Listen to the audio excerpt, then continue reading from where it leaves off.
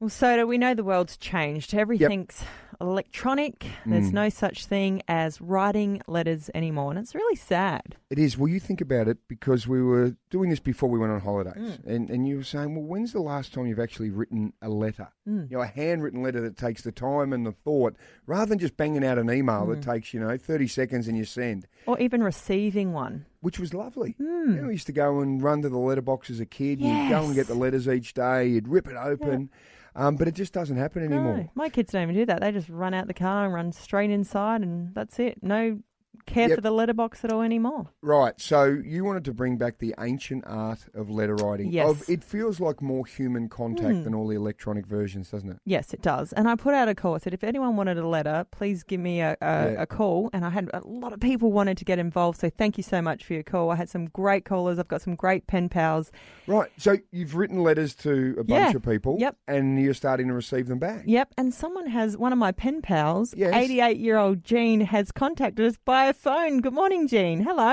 Hello, Erin. How are you? It's Jean. Hi, Jean. I got your letter, Erin, and I'm safe with the virus. I've had my flu injection and my 2 COVID injections. Great. Everything's going really, really fine here. I was concerned that you said you were a little bit nervous to do the mixed program, but I can assure you you're doing an absolutely unreal, wonderful, wonderful job, and I just adore and love listening to you from about 7:30 in the morning until 9. Oh, Jean, that's so sweet. What do you love about the show so much? I love listening. One of the main important things is how you help people in need who have had excess trauma and tragedy, and especially the little children, and how people donate and help. Also, how you and Soda complement each other.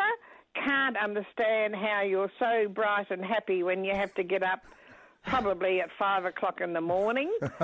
I like all your competitions.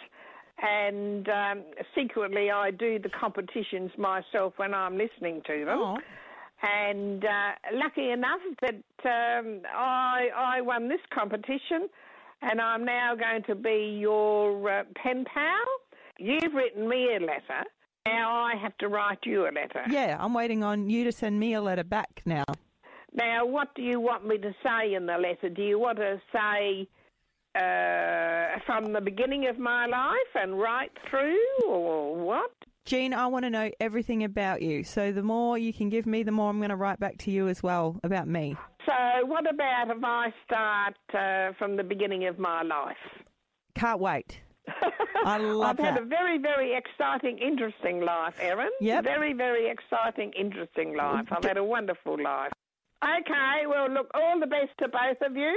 You both make my day. Oh, well, you make our day too, Jean. Okay, all the very best. Lovely to hear from you, Jean. We'll speak soon. All right, well, I'll answer the letter in due course, Erin, and maybe I'll start from the beginning and you'll know what an individual does with their lives. I can't wait. Thank you, Jean. Okay, bye to both of you and good luck. Bye. Bye, Jean. Bye, Make sure to Jean. sanitise your hands. There she goes.